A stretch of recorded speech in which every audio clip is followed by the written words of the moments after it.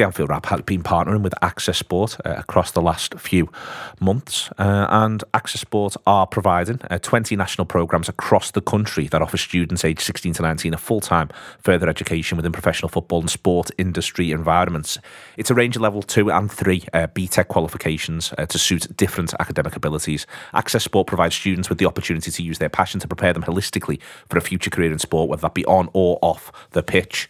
Where the course is the focus and the career is the goal, Access Sport links to qualifications with industry pathways in sports science, coaching, sports media, esports and public service. The Anfield Wrap looking to do some work with Access Sport around its sports media offering as well. It's developing students with a wide range of skills, industry experiences and professional development, ready for progression onto university, US scholarships, apprenticeships and successful careers within many exciting roles in sport. If this is someone you or a young person that you may well know could be interested in, please go to accessport.ac.uk/TAW to get further information. That's accessport.ac.uk/TAW to get more information. Do check it all out. It is the Friday show and it is out for free this week. It's replacing Tour Live because Liverpool haven't got a game. So we thought we'd pop it out and let people listen to our fantastic callers who we've got coming up, which is Natalie Bromley, Anna Wilson and Jack Collins, talking about Burnley, Sheffield United and Fulham respectively, all with big FA Cup weekends. Here in front of me, I've got Paul Dehaney, Luke Davis from the 10th Pint podcast and Joel Richards. They're all present as well. So if you like the Friday show in general and you think it's a bit frustrating, this sits behind a paywall, I'd like to share it with my friends. It's all Premier League covering and so on and so forth. This is an opportunity for you to do so. This week's one, and we may have a little look about doing more of this sort of thing in the future, so do let us know how it goes and do give us any feedback. Let's do it then, let's not mess about. Nottingham Forest against Newcastle and Joel Richards. Nottingham Forest look suddenly very vulnerable indeed. They certainly look very vulnerable, and me and Luke were having a discussion off air about it. I think the home form has really kept Forest in contention to survive, and as we speak, they've been unbeaten at home since September, I think it is. I think that might be 9 home games unbeaten. And we were talking about the Forest-Everton game, weren't we? Where I felt that was sort of a pivotal moment for Forest, because had Forest won that game, they would have had a lot more breathing space than what they've got now, because since then, they've lost to Tottenham. Hi, Paul. And before that, they got battered at West Ham. But it wasn't just the fact that they got beat at West Ham, because you can't, with the away form they've got, it was how they got beat, and they capitulated against them. I'll be honest, I didn't see the game against Tottenham, but looking at the scoreline alone is enough to suggest that they were sort of. And the way the game went, they got 3. Tottenham were 3-0 up in the game. Yeah. The way the game, it's not just the scoreline; it's how the match develops, Joel. And the crucial thing now for Forest is they've got to maintain that unbeaten run by hook or crook. And Newcastle was a lot more ideal before Newcastle won on Sunday, but even looking at it, home form or not, Forest struggle to score goals. That's been their problem all season. For we're looking at their away form in isolation, it's just 1 win, and I think it's only 3 goals they've scored away from home all season. But even at home, they've been getting the odd 1-0, 2-1. They've only won 2-0, I think, once, maybe twice. I remember they beat Leicester 2-0 in January. So everything for them is they've got to get the maximum amount of points that they can at home. And from tomorrow, they've got Newcastle at home to come. They've got United, they've still got to go to the City grounds. I'm trying to think who else they've got. They've got Arsenal to go there as well. The Wolves have got to go to the City grounds, and Southampton have got to go to the City grounds. So that's there's at least 2 who are down there and around them. But it makes you think they've got Brighton as well. Yeah. So it makes you think that they're going to have to find a way against one of Arsenal, Man United, Newcastle, or Brighton to get at least something out of a couple of those games, or a win against one of them. Yeah, I mean, a couple of draws out of those fixtures is okay for them, but it's only okay if they can somehow get a win away from home as well in that time. And that, to me, I'll be honest with you, I can't see them getting anything away on the road between now and the end of the season. Most definitely at Anfield, which I hope goes into a 5-0 hammering a la 1988. But it's and they need other players to step up to the plate for them, because you've got in your agenda here that Brennan Johnson and Morgan Gibbs-White are everything for them, and I agree with that, because apart from those 2 players, I don't see who steps up for them or who's another option for them if those 2 aren't creating chances for them. It's, Luke, this one coming up against Newcastle. Newcastle it felt like they needed Isak to come to the party last time out there against Wolves. They got themselves the 2 goals. Almiron was rested, comes off the bench, nets for them, which I think is massive and significant. Not least because he's been such a good willing player all the way through the season. He's been really impressive, Almiron. This is a Newcastle side that could really do with getting the 3 points out of the game against Nottingham Forest to keep the ambitions alive at the top of the table. As I say, I think if that happens, I think Isak will be crucial to it. Yeah, certainly on the back of the win against Wolves, he looked a lot better, Newcastle, than they have done in it was the previous 5 games. He failed to pick up a win, but from a Newcastle perspective, I think their season now, it's sort of run its course in a way, where they had that great start, obviously the cup final being the big ones, and for the players, how motivated are they now? It seems like they peaked sort of at the wrong time. Would have been the correct time if they would have won the final, but you've seen the results have started to drop off. Certain players, like I think Guimaraes hasn't been as good as he was, and I just think, I think it's a result that possibly Forest can look at as a game for them to win. It's a real opportunity for their battle against the drop, really. Yeah. The Newcastle point, though, Paul, all the way through the season is away from home against the sides down there. And even by down there, we can expand it out. Fulham are not down there, but they went to Fulham, they won 4-1. They drew 0-0 with Palace. They drew 1-1 with Wolves away from home. They beat Leicester 3-0. They beat Southampton 4-1. They drew 1-1 with Bournemouth. They've been really, really good at being robust, Newcastle, and staying in games when they need to and taking the opportunity to cut loose when it's there. And that's why they're not ideal of anyone really at the top. I mean, I know Forest have already beaten Liverpool at the City Ground this season, but if anyone really at the top sort of 6 or 7 at the minute, I think you can look at a game against Newcastle and you can think, there's a fair chance we can keep them out. There's a fair chance we can keep them at bay, but actually breaking them down's really, really tough this season. It is, but I think in the last few weeks they have been a little bit more fallible. Even reliable players such as Botman and Trippier have not been their normal selves. Nick Pope was lucky again at the weekend not to get sent off, so there hasn't been that level of consistency from their top performers, and I think that's filtered down. And the team just doesn't look as fluid. But I've seen that, I think I mentioned on the last show, that winning or losing that League Cup final, because it's so early in the season, can have such weird psychological effects on you. Sometimes I remember us winning it when we did used to win trophies back in the day, and invariably we wouldn't win a game for the rest of the season. But and also the opposite, where you've lost and you can't get out of that, your confidence goes. So it'd be interesting to see if they're going to make a recovery. You kind of think it's going to have to be now if they're serious about making the top 4. Yeah. If that's their intentions, at the beginning of the season, I'm sure that top 4 wouldn't have really been on their agenda, and it would be more of maybe it's a little bit too early. Because I remember when Man City kind of started off on their journey, we pipped them to the top 4 one year, and 2010. Yeah, and it was almost like we done them a favour because they weren't really ready yet. They still had the kind of Bellamy's and these sort of players that were bringing them on the come up, but they weren't quite ready for it. And I think that I kind of get that feeling with Newcastle, it might be a little bit too early for them this season. And are they actually thinking mentally, we want to finish in the Champions League, or would they be happy for Europe? I think that's a good point by Paul here, because I think there is that feel with Newcastle. And what I was also going to mention is the fact that up until recently, they've pretty much named the same starting 11 every week. You could nail on who was going to start for them. You had a real sense of 10 of the 11 would be every single game at the very least. Pretty much. And the one debate was around Wilson or Isak. And then since then, obviously they've had a couple of suspensions, a couple of injuries, and as Paul mentioned, players not looking at the best, and maybe that haven't chosen from such a small pool of players, that eventually that's going to hit a point where they are going to tail off a little bit. And I think with Newcastle now, I think they're obviously still in contention for the top 4, but I think with them now, it's maybe a case of, while there's still a target to go for it, but ultimately, I think they may be more relaxed than, say, Tottenham or Liverpool are, in the sense of, well, if we don't get top 4, it's not expected. If we get it, we're about 2, maybe 3 years ahead of schedule even. I don't know what their objectives were with regards to reaching the Champions League when the takeover happened last 18 months ago. So for them, between now and the end of the season, it's a bit of a, I think they can sort of relax into this, and fixtures like tomorrow night, if they want European football, then they've got to win.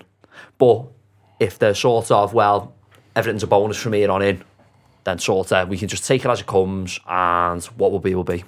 Interesting, there'll be no Brennan Johnson, there'll be no Chris Wood. Brennan Johnson's got a slight chance, Cooper's saying, but I wonder whether or not they won't want to take the risk for that one. Isak expected to come back again for Newcastle and play again. I think he looks a really, really good footballer whenever I see him. Be a good game on Friday night. Be a hard-fought game on Friday night. I'll downgrade from good. It'll be a hard-fought game on Friday night, and good might break out in amongst it. The 6-pointer on Saturday, 3 o'clock kickoff, Wolves versus Leeds. Luke I'm sure it's one that Everton eyes will be on as well. Both teams need a win. Wolves, to me, have felt since Lopetegui came in, which is, from Boxing Day onwards, Wolves have felt to me the likeliest of those who've been in it to pull away, and they were coming from the furthest back. They were bottom. They've ended up getting to where they are now, which sitting on 27, but they actually haven't, and that's this is for me. There'd be a bit of me, if I was a Wolves supporter, thinking, we've had a few chances here to do a bit better, and it's not quite come for them, and they are ultimately still in it at this stage. Yeah, you say they haven't pulled away, but obviously they come from the lowest point, so under Lopetegui, they have made a lot of progress. I seen them a lot earlier at Goodison, and they lack end product, but they create chances. They have a lot of nice, gifted players, but then not really, as I said, with the end product of scoring goals.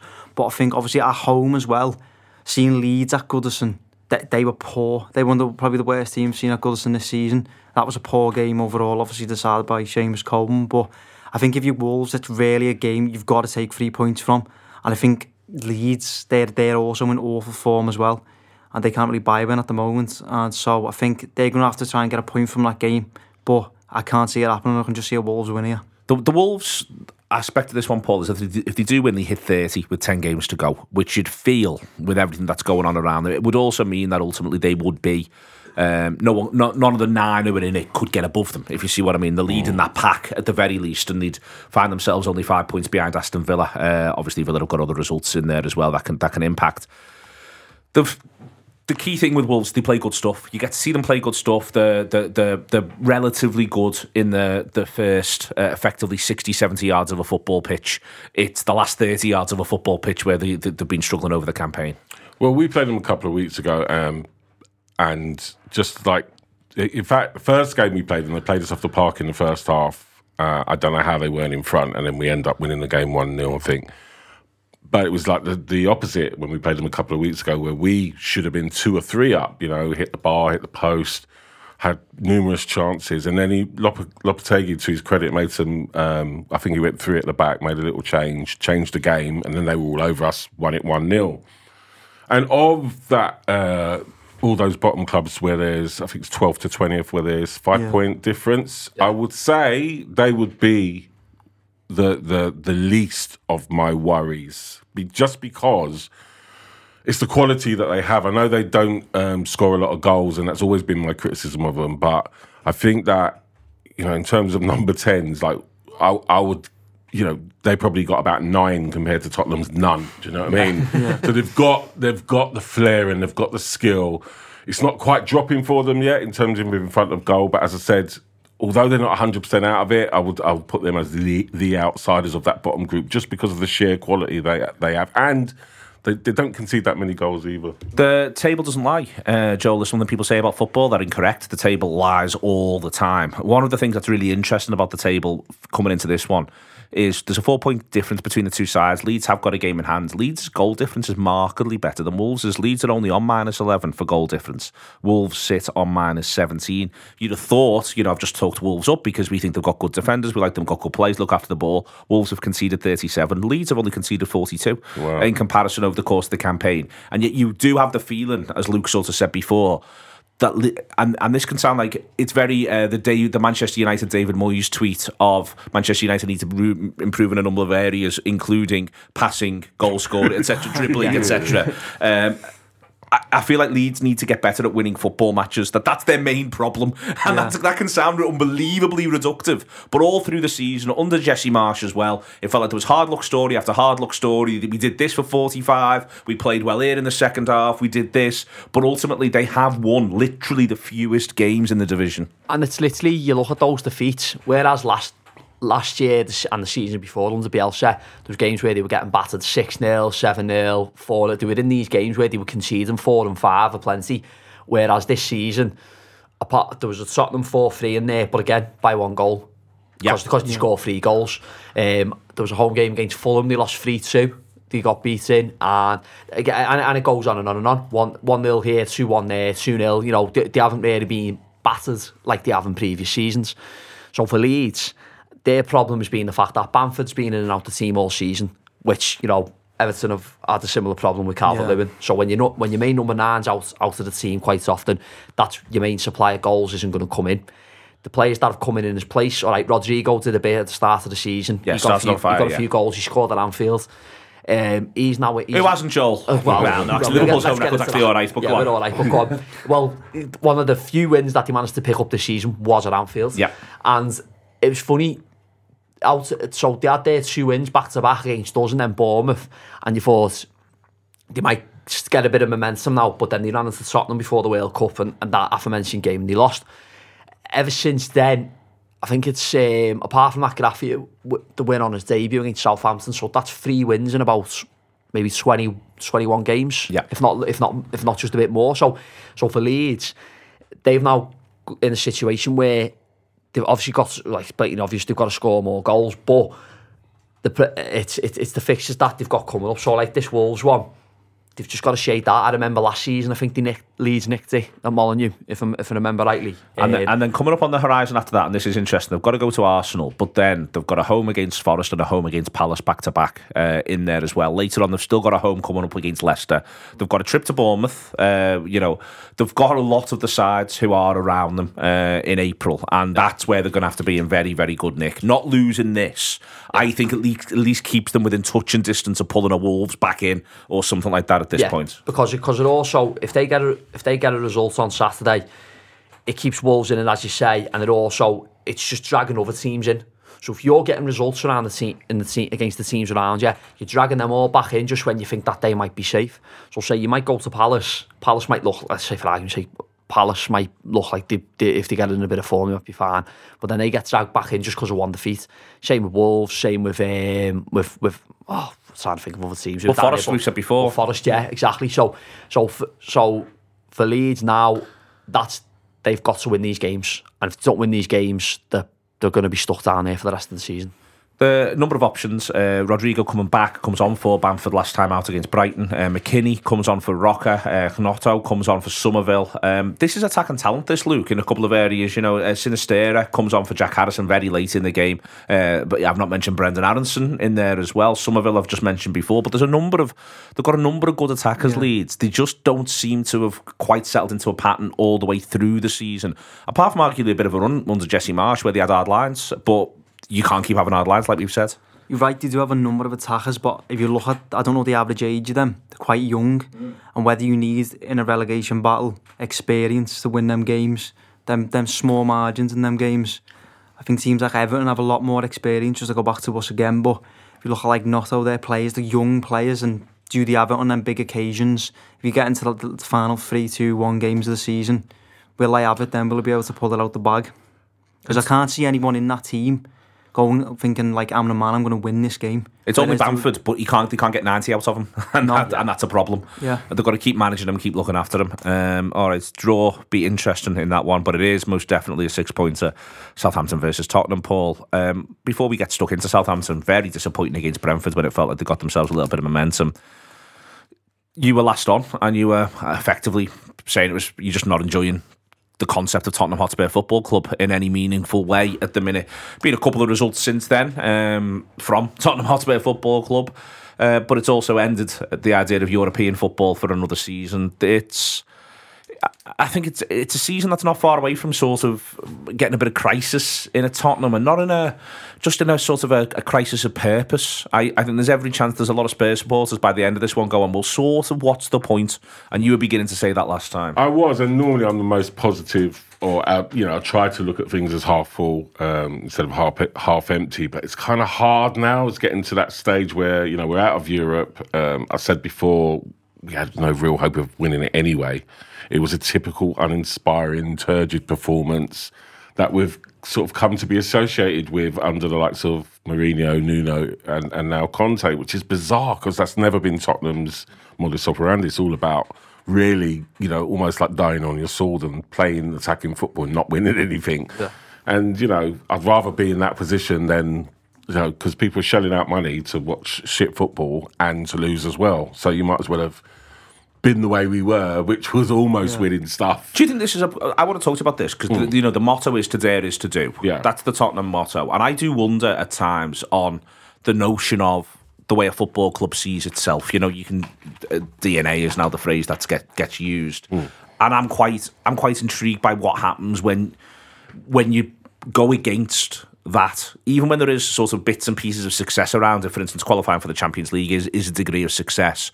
I think that's where, when you're going against it, if you go against that and you do it hugely successfully, so Mourinho early on in his Chelsea days, the first time round, Mourinho changes Chelsea's DNA forever. Like they're sort of always a bit Jose Mourinho's Chelsea forever from this point onwards, along with Abramovich in there as well. He does that. And but that was a massive change. That wasn't what Chelsea were. They were the club of Ruud Gullit, Glenn Hoddle. That's what they'd be moving towards. They were a bit of a yo-yo club. They always had this idea they were a bit entertainery. But he changed it, and he changed it because he won the trophies, massive success.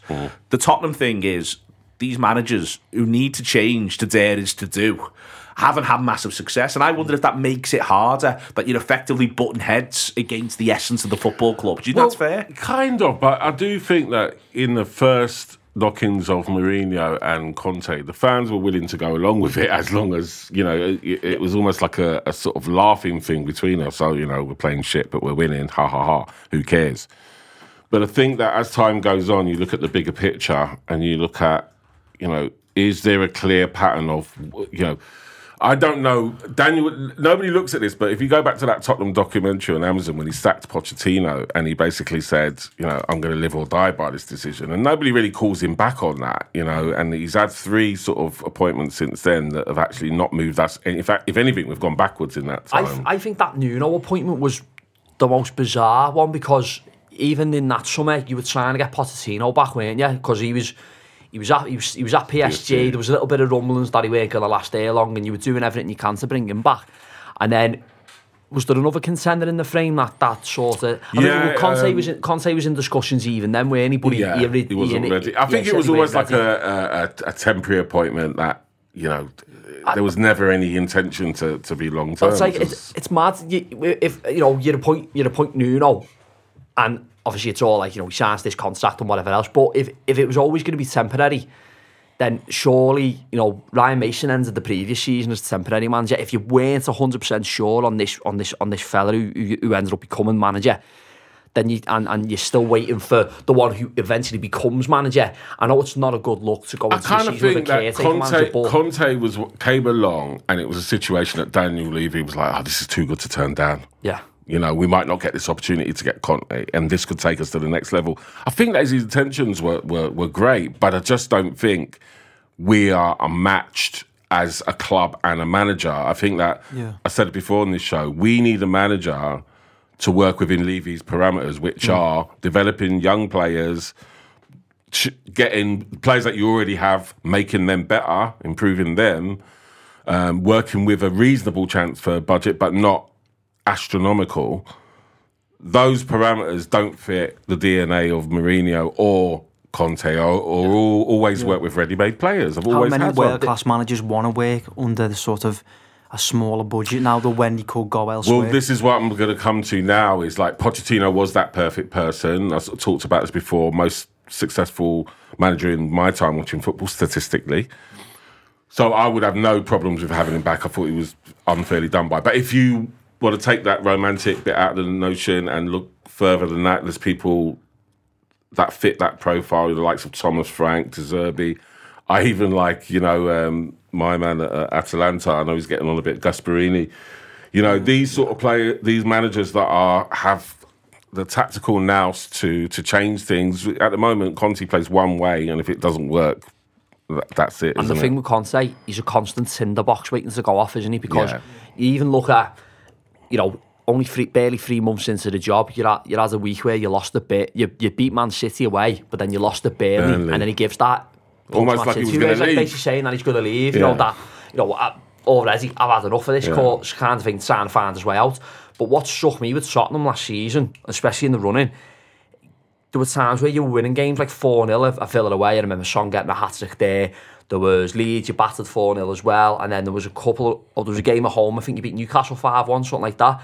And there was results, particularly the draw at Anfield, where you can see something in this, all right, it's not pretty at times, but there was something that was functional and effective where you got top 4, and again, it's like, can you kick on? Now, your first 10 games this season, am I right in saying, I think it was something like, I don't know, I think from memory, it was like something about maybe 20, you had a good start, you got about 23 points, something like that, you were handily placed in the table, but then you hit October, and you fell off. You lost the North London derby, you lost to Newcastle at home, Liverpool came and won, and there was a spell where you lost about 3 or 4 at home, didn't you, out of 5 or 6. So ever since then, the Conte project has just quickly gone off the rails, quicker than it got on track, if you know what I mean. Yeah. I forgot the point I was going to make then. It's all right. But basically, the crux of it is, I can't see Conte being there next season. I think motions have already been put in place for us to get a new manager, and it's just the way it's going to go. But it needs to be a Spurs manager. It needs to be someone who's... And I know it sounds... We all, every team has a DNA and sort of, I see Everton fans kicked off when they had Sam Allardyce, you know what I mean? It was a similar kind of situation. Yeah. And if you want to live by your to dare is to do, you want a manager who literally dares, and that's what occasionally does. And occasionally just does. words, though. No. I don't know, because like yourselves with Everton, nothing but the best is good enough. Yeah. And I think for clubs, blue ribbon clubs such as Tottenham, Everton, Liverpool, and even Arsenal. Sorry, Paul, but victory few harm. All these Latin mottos that they've held for over 130 years. Let's say, from a Tottenham case in point, daring. So Pochettino, he dared. He got them to the Champions League final. He got them in 2 title races. Got them to another cup final as well, League Cup. He over those 5 years in charge, he dared. I think if you fit the club and you fit what the club wants, then I think you get more of a pass during the hard times. And I think that's a big deal. And also, everyone sticks together during the hard times a bit more, and everyone feels a bit like we are all sort of as one. Do you know the crucial thing for me with Pochettino? And I've read his autobiography, and you might just say I'm a fanboy, but it was the crucial thing about making sure that what a player needed to do to play for Tottenham Hotspur. He always used to say, look, I've bought you so that you've earned the right to train for Tottenham Hotspur. So he made it important and made the shirt important and made it almost like you should be proud to play for this club because he loves the club. So you get a kind of a different dynamic, when someone has that overseeing. Conte's never going to love Tottenham. Yeah. Do you know what I mean? It's just not his club, is it? And he's already alienated. Where Pochettino enables players like Harry Winks, and obviously, Kane was there, Kane was ready-made, but other local players in and around that club, he embellished them, and Dele Alli as well, he got the best out of him. Conte went the other way, has discarded the likes of Winks. All right, Oliver Skipp's had a go. Well, he got rid of, we've got no creative midfielder. He got rid of Ndombele, he got rid of Lo Celso and Dele Alli, and they were the 3, Dele Alli, obviously, that's a different story, but the other 2, Poch, I'm sure, could have got a tune out of one of them. One point I wanted to make is Conte might throw at us, hang on, you're saying we're negative with this or that. 3rd top scorers in the Premier League this season. Yeah. Liverpool have hit a 9 and a 7 in 2 games this season. We've still scored more than Liverpool, which is bizarre. I would never have thought that because, if you talk to any football, not just Arsenal fans, but any Premier League football teams, would be right down in probably the bottom 4 or 5 of teams that you wouldn't want to watch at the moment because it's just not a good watch, is it? It's, for anybody. I have to say, isn't that a massive part of that is also having Kane? Yeah. What a player. I mean, it helps. It just helps so much. I mean, this guy just produces, week in, week out. And even when he doesn't produce, I can allow it because he's done so much for us, Richarlison and the manager's a laugh. Do you know what? I heard that his pronunciation in Brazilian football is Richarlison. Actually, Richarlison. So I think I'll start calling him Richel. He turned up. It's funny what a little bit of a rocket and a little set to with Conte does between each other. They've wound each other up to get a performance out of Richarlison, which was really good. Porro's starting to impress me now. I'm starting to come up with some positives here, Tottenham fans, if you're out there. And then Oliver Skipp's been immense. Really impressed. I've always liked him as a player. He's had a couple of years of horrific injuries. But he's finally starting to look like the Frankie de Jong clone that I think he is. Southampton really disappointing against Brentford. It'll be a relatively difficult afternoon, Joel, for Tottenham. You do feel as though they'll have too much for Southampton at the minute. Southampton are capable of throwing one in at the minute. You know, a couple of sides have seen that this season. But I do sort of wonder if it is going to be Southampton who end up going adrift at the bottom of the table. Yeah, I think that it's unfortunate it's looking that way for them. I would have said Bournemouth had it not been for us gifting them 3 points last week. But I think Southampton now look the most likely to be gone. And I think even, you know, early January before they beat Everton you were looking at them then as being cut adrift, but they get the odd win here and there, especially the Chelsea win. That sort of keeps them in touch for the time being. But, you know, everything I read and heard about the performance last night against Brentford suggests that they are a team who look like they're destined for the drop, and they haven't really got much about them. We talk about teams who are struggling to score goals. Southampton are one of them, and we've also talked about home form with regards to Forest. Southampton's home form's abysmal. Before, I think they've only won 2 at home all season, isn't it? They beat one of them was Chelsea in August, and then who have they beat at home recently? Oh my God, it's escaped me mind. But they've won at home. Leicester, that was it. You know, and even in that, it's a 1-0. They're not scoring goals. Apart from James Ward-Prowse, they're not creating anything. And they don't really, and they went on a little splurge in the transfer window in January, but the players who've come in haven't really offered anything yet. So if they're a team who really needs to start now, because if they lose again on Saturday, then they're going to get cut. They could be the first side who find themselves a win away from being able to jump out of the relegation zone for a while, since Wolves going all the way back. I think everyone else has always been able to get one win, and then it feels like, God, the table looks very, very different. Everton, then we've got Luke. Everything with Dyche so far appears to be about home games. Is that fair? And also, are you fine with it, current climate?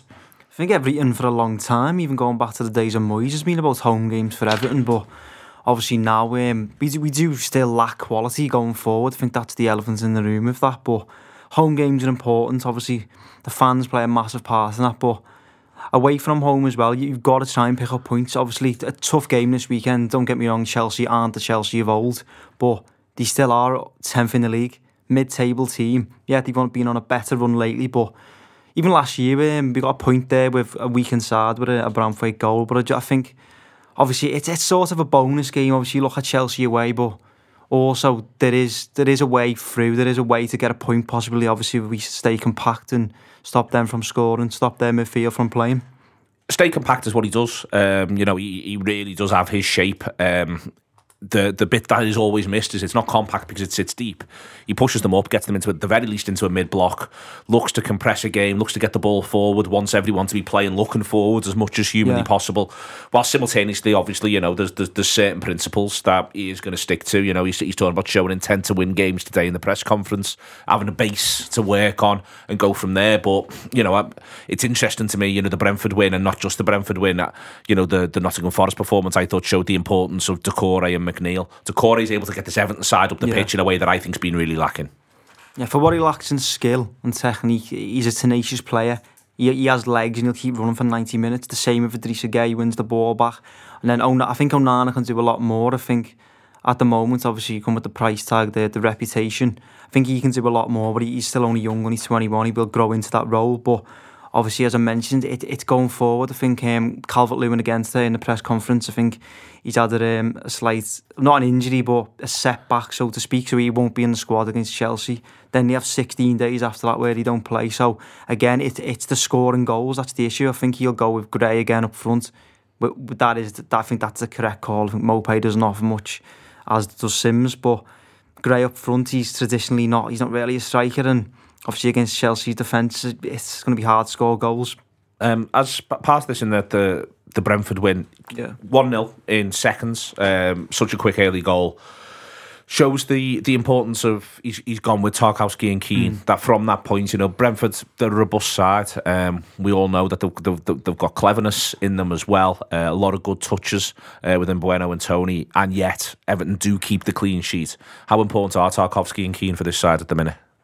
I think that a partnership in general for any centre backs is very important to any team, but Tarkowski obviously seems the favourable one. I think at the start of the season, people were more sort of raving about Cody and the assets he brings in terms of leadership and experience, but obviously he's dropped out the last few weeks. There's also been a change at left back with Michaelenko was ill, so Godfrey's played the last 2 games and he's aggressive. Our fans like a player like that, whereas Michaelenko seems a bit timid at times. But the same with Keane. He's a confidence player very much, and when he makes a mistake, he quickly goes down the pan. But when he's playing well, he's solid, and you're getting 7 out of 10 every week, which, apart from the Arsenal game, which may be an exception, we'll let him off with. Did they play to give up Burnley, or did they miss each other? I think they played together They have one briefly, season, I think. Yeah. They have one season.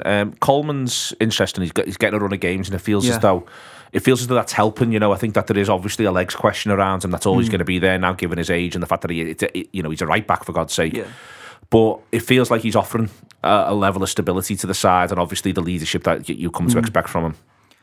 He seems a lot more narky this season as well. You see him with referees, you see him celebrating tackles where we haven't really seen that in the past from him. So I think that's rubbing off on other players as well, where he's actually acting like a leader now. I don't know if they have more of a leadership group now. Obviously, Cody's only on loan, but we see he goes away with England because of them assets. He's good round the group. The same with Tarkowski, and I think Coleman as well has they've took that on board. You can really see there's really a lot of fight in the team for what they lack in technique, what they lack in skill.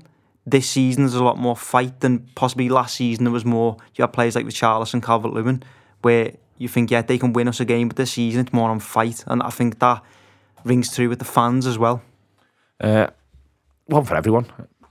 How many points do we think 17th gets? I was just having a brief look at the points totals from the last couple of seasons, so I'll bore everyone briefly with them. So last season, Leeds finished 4th bottom with 38 points. Everton were on 39. Burnley went down with 35. And then the season before that, 2021. It was a bit of a gap. Fulham were on 28 and 3rd bottom, and then Burnley were 4th bottom with 39.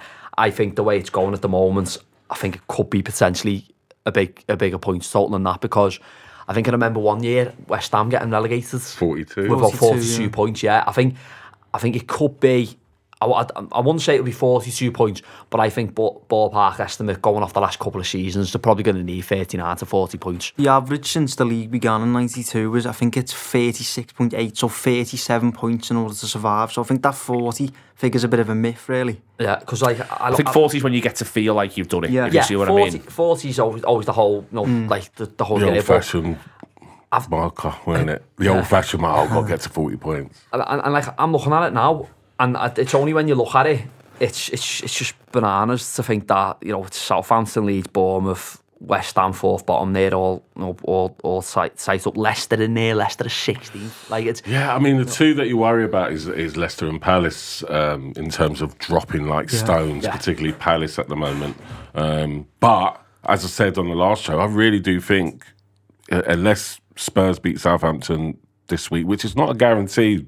By the way, I know we're just writing off Southampton, but while you got James Ward-Prowse in your team, you've always got a chance, and this is the Premier League. But if they do get cut adrift, they're the only ones that I can see getting cut adrift. I think it's going to go, someone wins, someone loses, someone wins, a bit like Everton's form at the moment. It's like that kind of up and down all the way, and I could think it'd be a record number of teams. I think this is why your argument is that, for instance, Chelsea, Everton have got to think, right, there's at least a bonus point in this for us, because to get to 40 from where Everton are, there's 11 games left, they'd need to win 5 if they don't draw any, if you sort of see what I mean. So there's got to be a bit of, hasn't there, you've got to find a way of, for instance, getting a point here, getting a point there, and just keeping that head above water. Now, Everton have got out. They're only 1 point ahead of Bournemouth, who sit at 18th, but Everton have got out. And I think that's going to be, so a point this weekend means that Everton probably stay out, because all the results can't go a certain way, and a few teams don't play. So I think that's the thing, isn't it, now for Everton? It's just keeping that head above the line. I think the panic sets in, especially with the fan base, when you do drop into that relegation zone. As long as we're above it, whether that be by a point, 3 points, we'll be fine. But I think say if we're down in that relegation zone with two games to go, I wouldn't fancy our chances. But I think since Dyche's come in, I think we picked up 10 points in the last 8. So I think we're on the same as Wolves in terms of form. Palace are bottom of that form table. So I think they'll slip through that trapdoor. Obviously, we don't know what's going on with Vieira as we're recording this, but I think we're in a good position if you look at it since Dyche's come in. So I'm quietly confident that we'll stay up, but I wouldn't say we're definite. Yeah, I think that 3 wins in 6 is going to be so much better than 5 draws or 5 draws and a defeat. At this point in the season, it sounds cliche, but winning games, even if it's 1 in 3 for one of the teams down there, it's going to be priceless. Is it because as well? I'm just looking there at how many games all those teams have won. That bottom 9, as it were. Only Wolves and Leicester have won the most with 7, and then there's Forest, Everton, West Ham, Bournemouth, and Southampton all on 6, and Leeds on 5. So normally around by now, there's a team who's only won 4 games, or only like in a really bad season, only won 3 times. So the fact that they're all so bunched together, this could genuinely play out like this. We could get to 8. Yeah, we could genuinely get to 3 games to go, and there could still be easily 6 or 7 teams who are in it. All right then. Anything at Chelsea a bonus for Everton. Natalie Bromley on Burnley's trip to Manchester City. Joined by Natalie Bromley, swanking around Turf Moor, having the time of her life. Burnley only lost 2 games all season in the Championship, have obviously not lost yet in the FA Cup either, and with Manchester City on the horizon. And Natalie, are we enjoying this? We are having the season of our lives, and I do not want it to end. It's really funny, actually, because the pain of relegation last season lasted about 10 minutes. And it's difficult because I think when we went down last season, there was a worry when you're a side like Burnley and you're Burnley fans that was our only shot at the Premier League. That was our only chance to be in the top flight, and that we'd been hanging around for 8 seasons out of 11 just to try and, stay on as long as we could, and that once that was done, we'd never get back again. What we then realised very quickly, and I've spoke about this with you guys a lot, was the need for a complete clear out to bring the last decade and the last regime to an end, and to completely reinvent this club into something that can exist as both a founder member of the Football League and a strong community town club, but one that's appropriate for 2023 football. And we have done that, and this season has just been amazing. I'm genuinely not looking forward to next season, but right now, as you said at the beginning, we are swaggering around and we are enjoying it immensely. Why aren't you looking forward to next season? Because I can see here, this is, are you thinking this type of football won't sustain? Are you thinking, there's bits and pieces around, maybe there's a couple of lads in on loan, you might not be able to get them again. Why aren't you looking forward to next season? Various reasons. I don't, to be very clear, it's not the football that I'm not looking forward to. I think the Dyche Ball era will never return again. I think we've gone past that point now.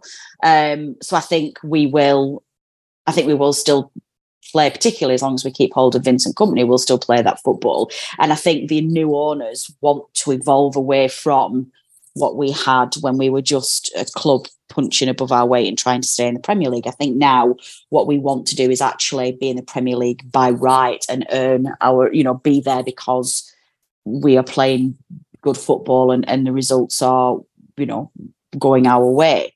What I'm not looking forward to about Premier League football is that irrespective of how you play and how well you do, unless you are one of the powerful 6, it's always about trying to stay in the league. And your aim for the season is to be the 4th worst team in the league. And it's just a different mindset. Now, listen, I caveat that by the fact that I'm pretty sure Vincent Kompany will not have that mindset. He's a winner and he wants us to. He's talking about another 4-year journey and getting us as high as he can. But will that change when you're in the Premier League and you're losing more games than you're winning, and your chairman's giving you pressure because of the financial implications of relegation again? I don't know. I'm not looking forward to VAR. I've said this openly and I stand by this. I had forgotten until I came down to the Championship. Sorry, go on. No, I'm laughing. Go on. I had just, along with every Premier League fan, just accepted VAR, that's just what it was. It was crap. We hated it, but it is just what it is. Since coming back down to the Championship and remembering what live football is like for a fan at a ground, I hate VAR even more than I did when it first came in. I had forgotten how incredible it is to score a goal, take a quick glance at the liner, see that the flag was down, and celebrate a goal in the heat of the moment. VAR, to me, has changed the Premier League to be a technically perfect televised sport for a worldwide audience. The Premier League is not for the fan in the ground. It's not for the guys who turn up with a season ticket. It's not for the son, daughter with their dad, mum, granddad, grandma, who've been sat there with a glass of Bovril and a blanket watching at the ground. That's not what Premier League football anymore. And that's okay. That's the product that the Premier League has created and branded. I just remembered from this Championship EFL season how much I love football, how it used to be and what it's still like in the football pyramid.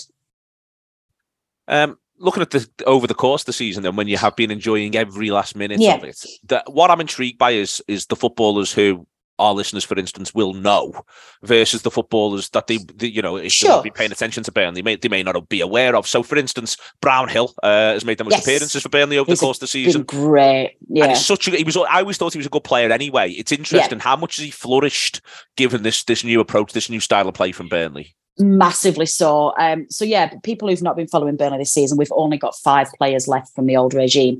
We sold 16 players in the summer and we sold 11 players in the summer and brought 16 in, then another 4. So we've bought 20 players this season. We've had a complete clear out.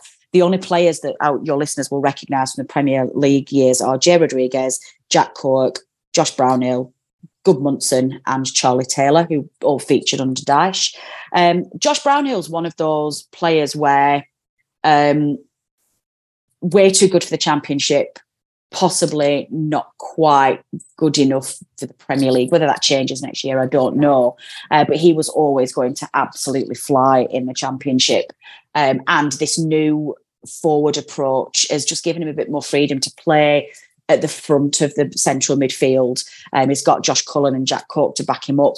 And he's just playing with a bit more freedom and he's really creating a lot more opportunities than he had under the last regime. And he loves it. He gets it. He loves Burnley. So that has been one of my highlights for this season, seeing Josh Brownhill flourish in this side, adapt his game and play with a massive smile on his face.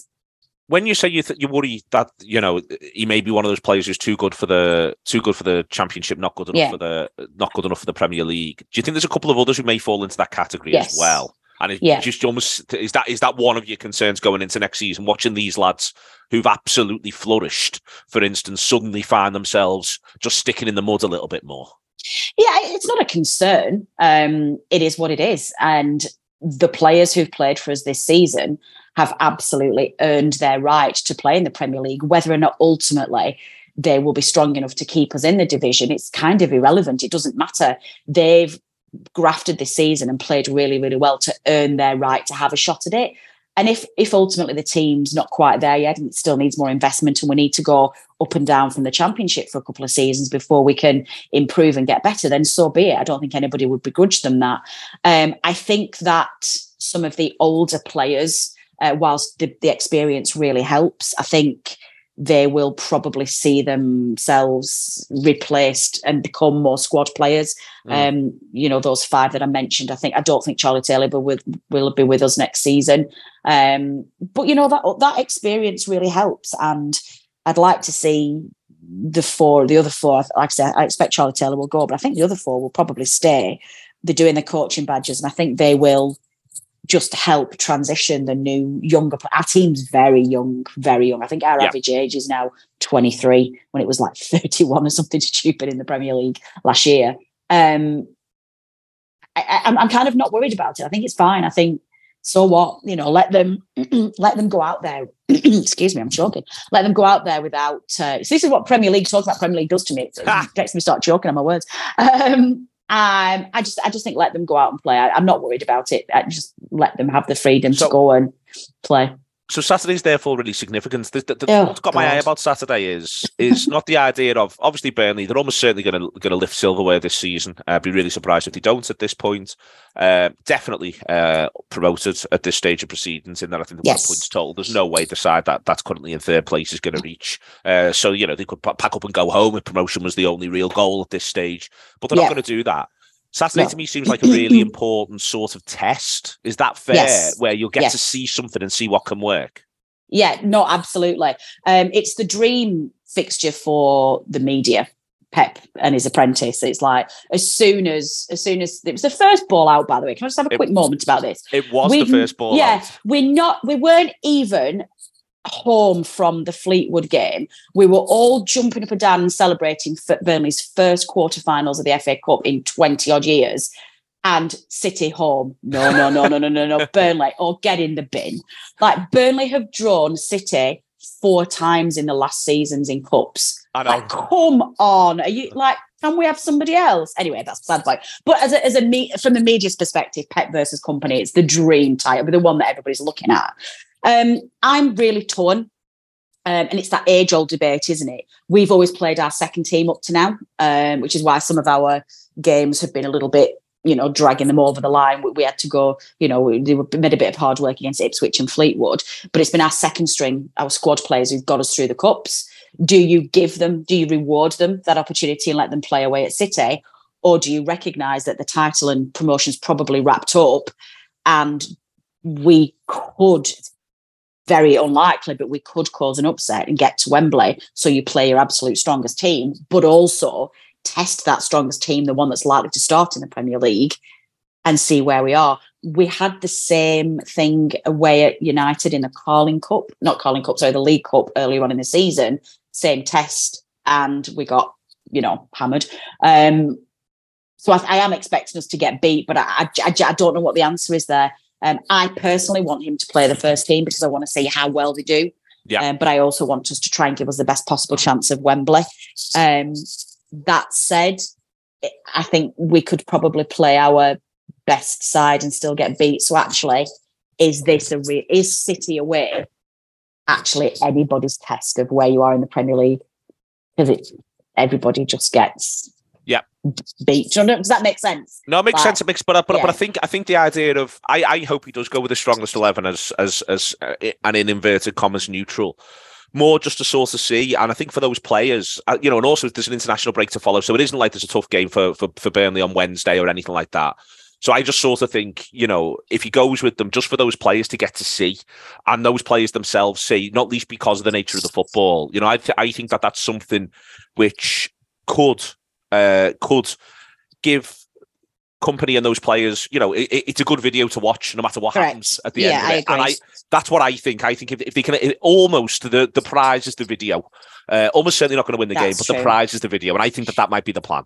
I think that's true. I think the only other thing from a fan perspective, and this is just an irrational fan thing, we've had the best season ever. People are touting us as being the greatest championship side that maybe has ever been, certainly in the last 10 to 15 years. Yeah. Everyone's talking about it. You look at the table, you look at what we're playing, and we're actually enjoying being the centre of attention for one and being the recipient of lots of plaudits, because that, Burnley aren't a fashionable side, and we generally got the crap thrown at us in the Premier League as being like, can you guys not just roll over and get relegated already and get out of our lives? There's going to be a lot of people watching the FA Cup quarterfinals who have not seen us at all this season. And if we get absolutely hammered and turned over, there's a bit of sadness for me that a lot of the people who've not seen us go, well, what's all the, how crap's the championship if that's the best that they can offer? And it's like, I thought Burnley was supposed to be really good this season under company. You know what I mean? It's like it's an unfair judgment. But it's an FA Cup quarterfinal. It's a cup run. I'm just excited no matter what happens. I'm going to go against my better judgment to the ground, which will be painful, but you never know. What if we win and I've got to be there? But yeah, we'll see. We'll see what happens. Exactly that. You've got to be there. Thank you very much to Natalie. She's been there all season, enjoying every minute of Burnley. Let's enjoy Saturday night. The wonderful Natalie Bromley from No Nay Never there on Burnley's trip to Manchester City. We'll move forward. Arsenal versus Crystal Palace. Vieira could well be sacked at the time of recording, release, or Sunday after the defeat to Brighton It's a shame that Paul, because, you know, he's obviously very much a football person. He's got a nice personality. I think he comes over really just quite nobly, to be honest with you. I like him a great deal. But this is such a tailspin now that you can understand. I think Palace have been trying not to have to take that sort of action. But it is a football club that is now absolutely spinning out of control. It's bizarre as well because they looked like probably at the beginning of the season the up-and-coming, upwardly mobile team. Young players like Elise and Eze, you know, and you can see how much that they thought that from inside Crystal Palace because they're willing to let Wilf Zaha go. He can go with their blessing on a free transfer. There wasn't any, you know, moves for a renewal, which showed that they have faith in what they've got there. And then to see them just completely collapse like this, it's just dried up. I think, didn't we beat them 4-0? Yeah. And they were actually on a good run before, or decent run. They beat Bournemouth just before you beat them 4-0. Yeah. And since then, that's when their forms took a nosedive. Nosedive, yeah. So I'm really, really surprised. I'd love to see them give Vieira more time, actually, because I do think there is a manager in there, and I don't think what he was doing before. There's got to be a reason. I don't know. Is there any key injuries that you can think of? Well, Zaha's been missing for extended periods, and I think there's a problem around the fact that they just don't. It's not that he scores all the goals, but they just don't like scoring many goals if Zaha's not on the pitch. Yeah. He's a talisman, isn't he? And I think that's been a core problem for them. And I also think as well is, you know, watching them at the start of the season when they came to Anfield, all right, as bad as Liverpool were on that night, I thought Palace played really well on the counter and on the break, and that's how they got their own goal. And then even, you know, a couple of weeks later, they go to the Etihad and they're 2-0 up. Right, they eventually lose 4-2.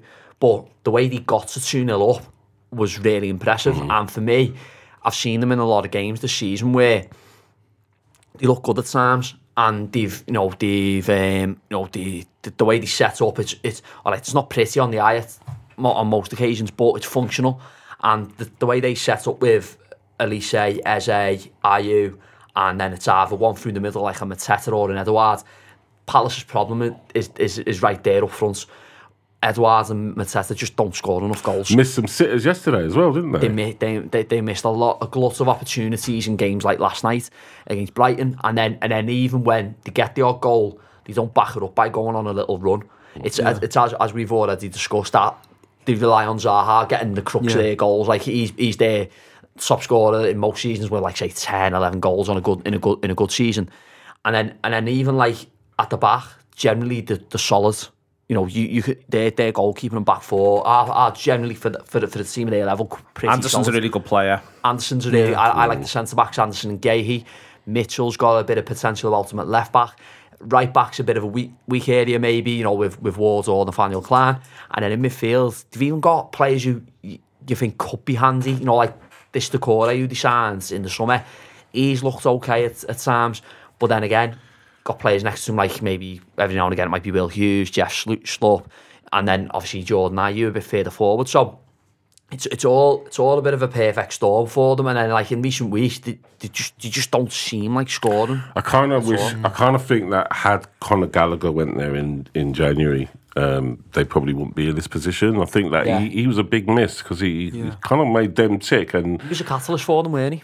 he linked the midfield to the forwards. You know, that key position. Yeah. They haven't got that at the moment, so that. But you know, they were doing all right at the beginning of the season. So it's what has caused that mass drop off? And even like last season, there was a bit of a point around Palace last season is have they progressed? Are they better off under Vieira than they were under Hodgson?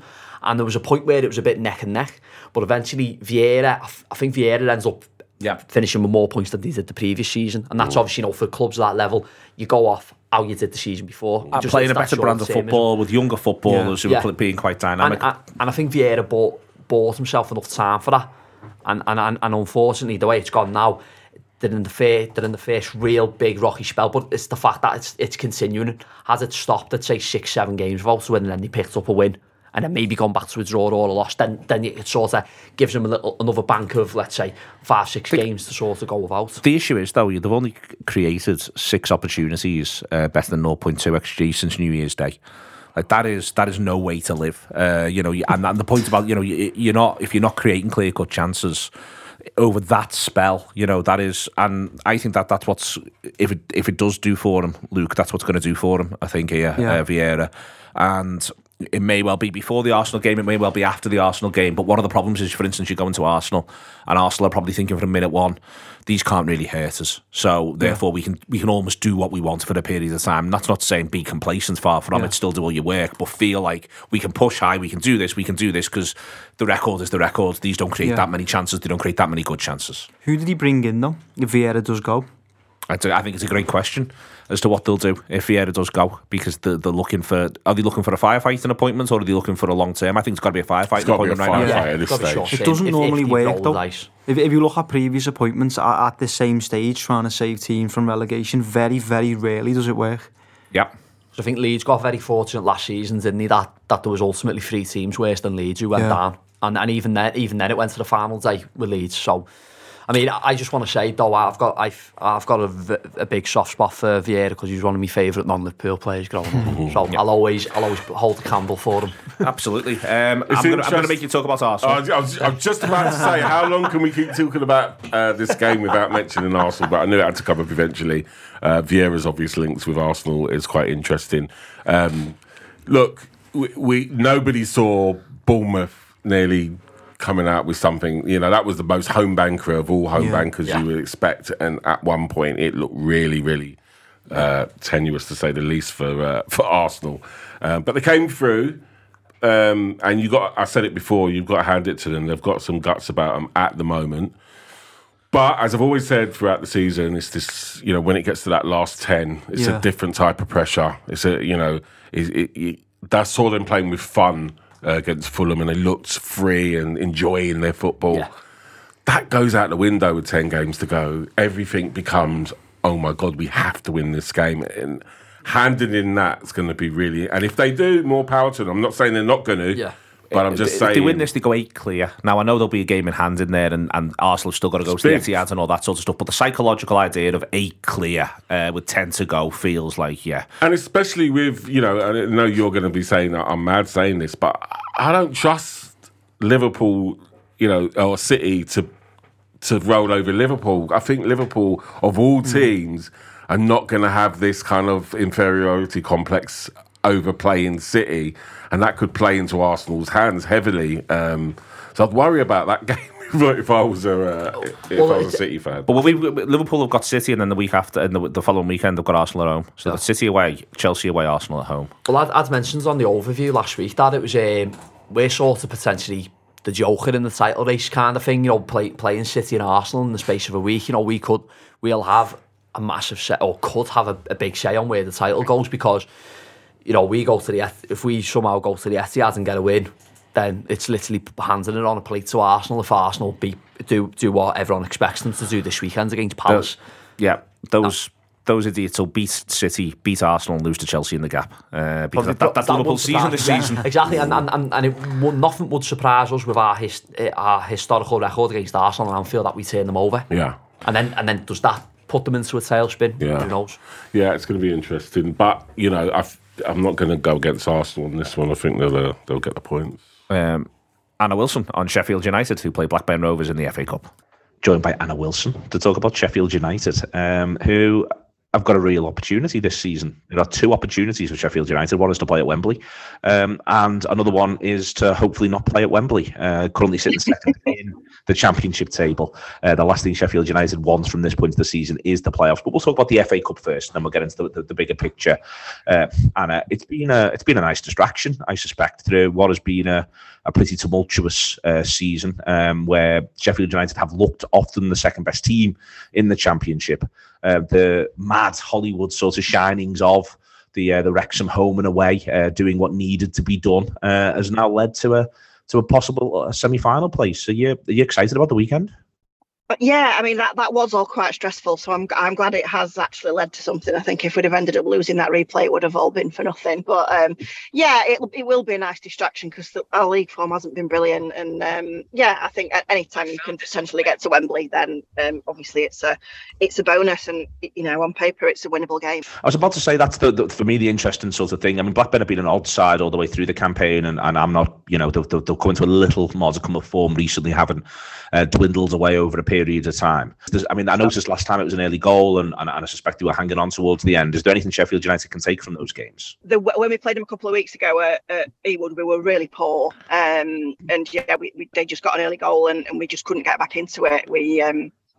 We'd gone forward. I think it was one of our corners or some sort of set piece up their end of the pitch, and then they just broke, and they were much better than us, to be honest. I think it's a funny one really, because we played very well in the first game, but it was quite early on in the season, and I think we won 3 or 4-0. So the two games were pretty different. But yeah, they're a bit of a different proposition now as a way. They're in much better form than they were at the start of the season, and we're in worse. So yeah, it'll be nice. It's we've probably not got as far as we would have hoped in the cup in the later stages of the last few seasons, but this is obviously as good an opportunity as any. It's as good an opportunity as I think a side that's in the Championship is ever going to get. I think that it is one to be grabbed by the Sheffield United side. Over the course of the season, I'm talking about this sort of the journey that the side's been on, which currently means 70 points on the table as it stands. Over the course of the campaign, has the side settled, or do you feel as though it's still working itself out a little bit? It certainly was settled, but I think since we've had that little dip in form, he has started to make a few changes, and I think we needed it yesterday. We were really, really poor on Saturday against Luton, and we really needed to win last night. So the changes we needed, and they did happen actually. The changes were interesting, because I noticed that the last two selections were markedly different. Who impressed last night against Sunderland? To be fair, Doyle and McAtee played ever so well. Doyle played really well against Spurs when he came in. When he's been playing alongside Norwood, and they are pretty similar players, but he played in Norwood's role against Spurs and was brilliant, and he did the same last night. I think maybe they are too similar to play together. I do understand the reasons for them to play together, but yeah, McAtee had a really slow start, but he's started to look good in the last few weeks. Really, he runs with it more. I think he was playing more of a flat central midfielder early on in the season, but he's almost playing. We played with sort of 2 number 10s last night, which we don't normally, and he sort of it really was the making of him. Really, he played ever so well last night. It's been interesting sort of seeing who he's used where and when in this competition. You said before about him, for instance, using Doyle earlier in the campaign. It's this funny thing that happens, that people sort of underestimate, that sides that aren't even in the Premier League, they'll make changes as well for the cup. Do you think it's a first 11 job against Blackburn, or do you think you might look at some of these players who've been part of this cup run and want to keep them sort of rewarded and on board? I think he'll probably play a similar-ish team to what we played last night. Maybe not. I don't know. He obviously made 8 changes against Spurs, and obviously, and we did win. But I mean, they were shocking. So it was no great surprise. It's difficult to know which way he's going to go, but you would say that McAtee's been more of a fringe player than a first-team player this season, so he could play. And Jemison played really well last night. He was the young lad up front. He came in for McBurney. I would definitely start him, because McBurney's got off the boil a little bit. He played really well at the start of the season, but again, he's had a lot of injuries, so another rest I don't think will do him any harm at all. But I think he'll probably play a little bit of a mix. Maybe make 3 or 4 changes, but not as many as he did for Spurs, maybe. He seems very settled, Heckingbottom, at the moment, the manager. He's very readily linked away, obviously from Barnsley originally, and has come through the coaching ranks there. But if you get Sheffield United promoted this season, obviously first and foremost, he'll be managing the Premier League. It's the sort of career you don't actually hear about that much these days. He feels very much as though he's very Sheffield. He's very Sheffield United. But do you feel he'll have aspirations beyond this? It's difficult, really, because he was the under-23 coach for a good year or two under Wilder before he took over, and he was seen as the cheap option, certainly by me. When we found out we were getting rid of Wilder and putting him in, I was certainly not excited, and I was very happy to be proved wrong. But yeah, you're right. I mean, it's like when Wilder were in the Premier League with us and we were doing well, he was very rarely linked with other jobs, and I think it's the English managers and not as sexy are they as the European counterparts. Probably, Potter might change that, but obviously he's not doing that well, is he? But yeah, I've never ever seen him linked. I can't imagine he'd be linked with many big clubs. I think it would be a pretty big risk for any sort of Premier League team to take on Heckingbottom, even if he gets us up. If he does get you up, I mean, and this is, I'm speaking to Natalie Bromley on this show before about Burnley.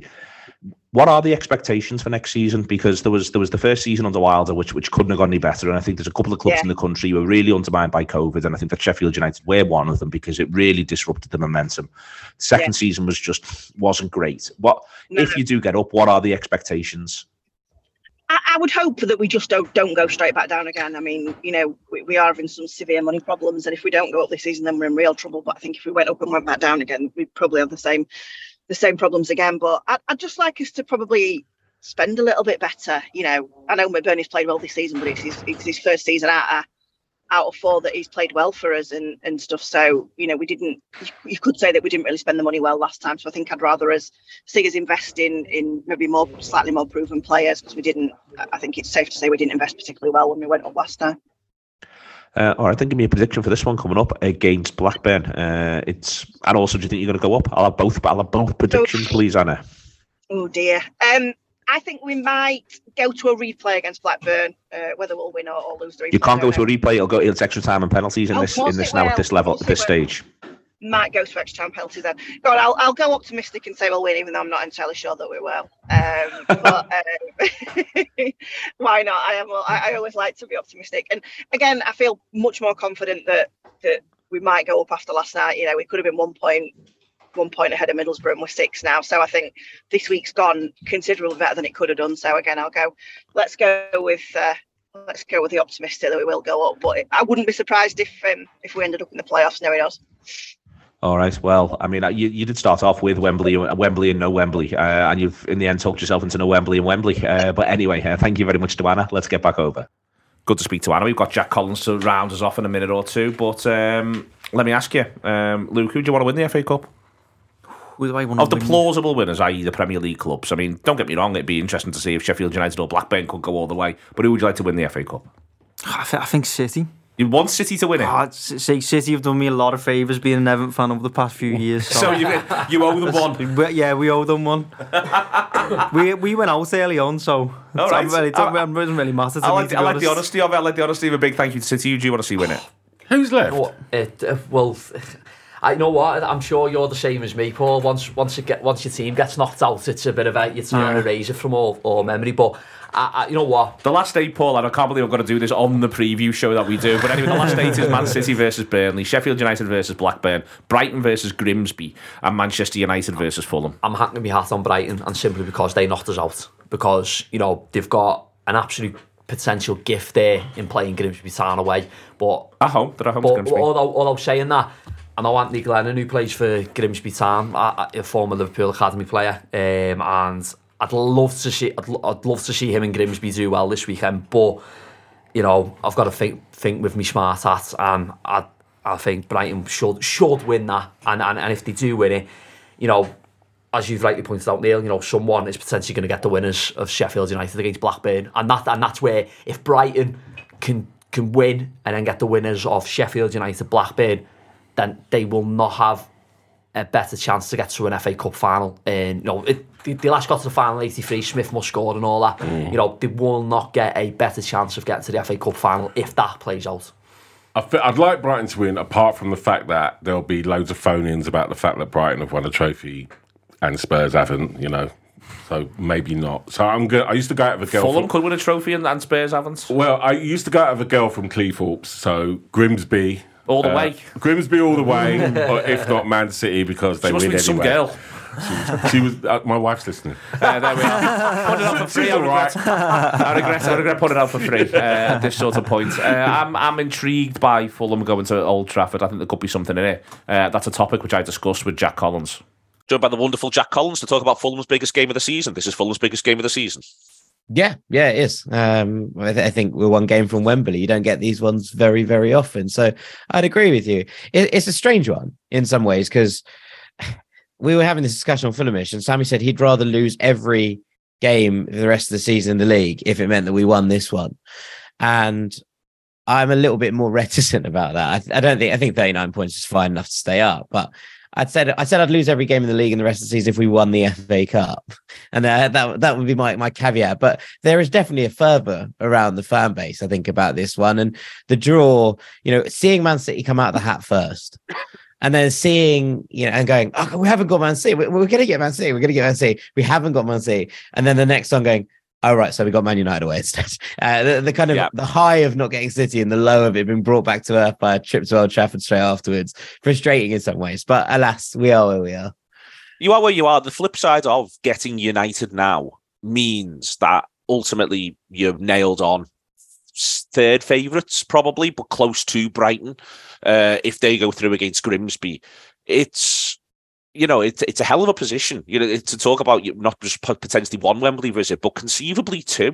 And it feels like for both Fulham and Brighton, this would, a cup final at the very least, would crown this season in a way that's arguably deserved, given not just the standard of the football, but the nature of the approach as well.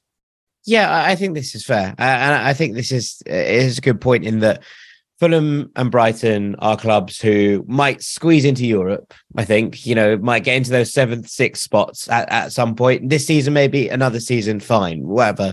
But actually, these are not clubs that are going to challenge the league title. I know that there's the Leicester story, et cetera, but it's just not going to happen. So I think when you look at these kind of things and you look at being in the last day of the FA Cup, you look at where we are in the league table, these are moments you've got to go and absolutely enjoy, right? And especially considering where Fulham thought we were going to be at the start of the season. We sat here and I told you I'd bite your hand off for 17th on goal difference.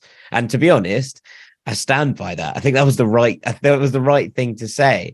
And so there's this kind of weirdness of this season, and it's tempered by the idea of, wow, we're really flying above where we thought we were going to be. And you're looking at these kind of European places, you're looking at the FA Cup semi-finals, you're going, that'd be so good. But actually, ultimately, everyone would have given everything just to have stayed in the division. And so there's this kind of temper between expectation and what's actually been achieved. And I think it's really interesting to kind of get to this point, but I agree with you. And I think it would be richly deserved to get a day out of Wembley, considering the season that Fulham and Brighton too have had, because there's no guarantee that it's going to be a similar story next year.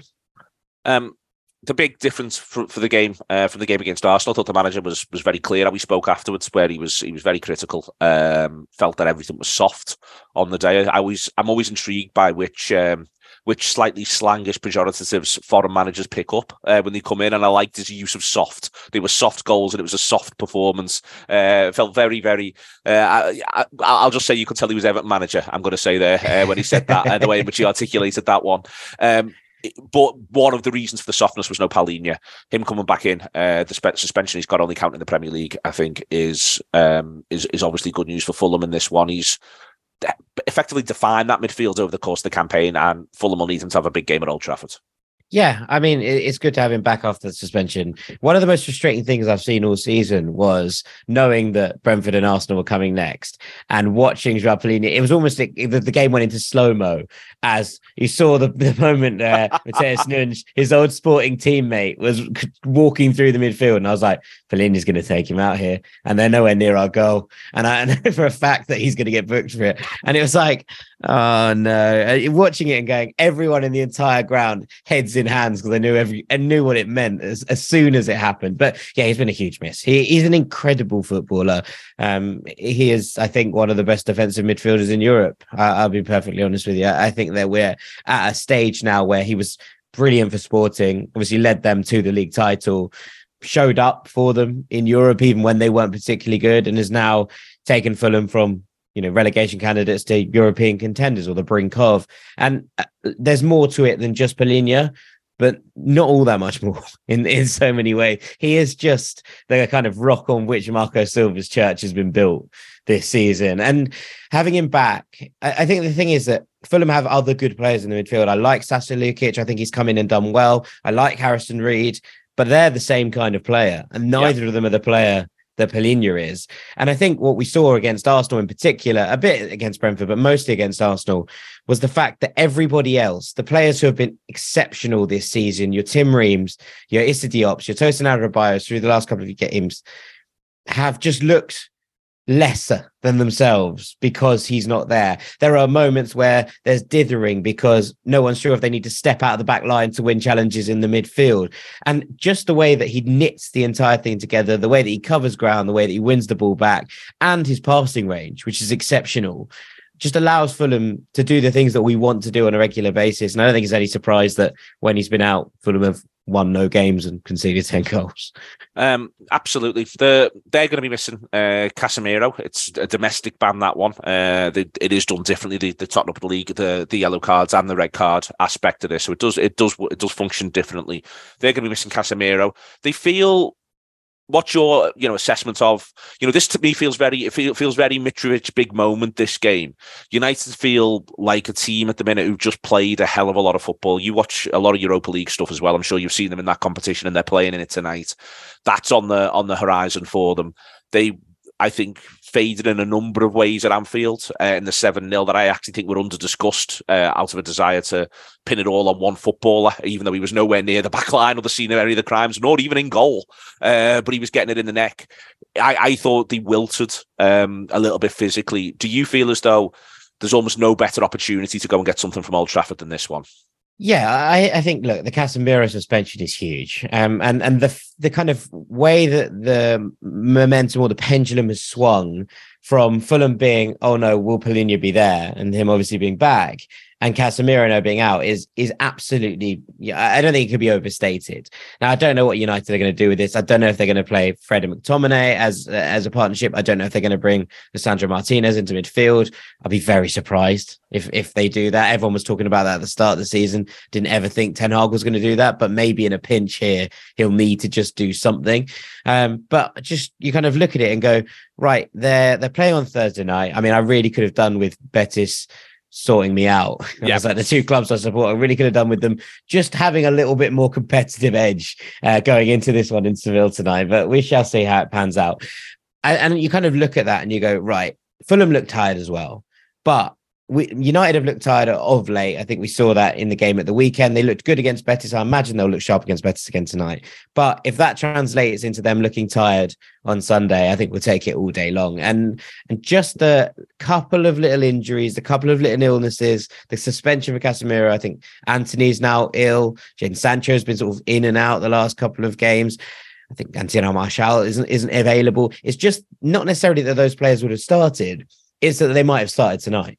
And they might have come into the side to just give it a bit of freshness and a bit of rotation and allow them to just breathe on a couple of players before this game. And I don't think they're going to have that. And hopefully that's something that plays into Fulham's hands. And I think you're right. It feels like an opportunity at Old Trafford. A small opportunity, but an opportunity nonetheless. Give me a prediction. I often don't do this anymore, but I'm going to ask you on this one. I can't believe how big this game is, honestly.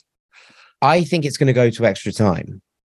That's my prediction. I have a weird feeling that it's going to be uncomfortable. And look, Fulham in 2010 were denied a penalty shootout against David De Gea in the final of the Europa League against Atletico Madrid by that late Diego Forlan goal.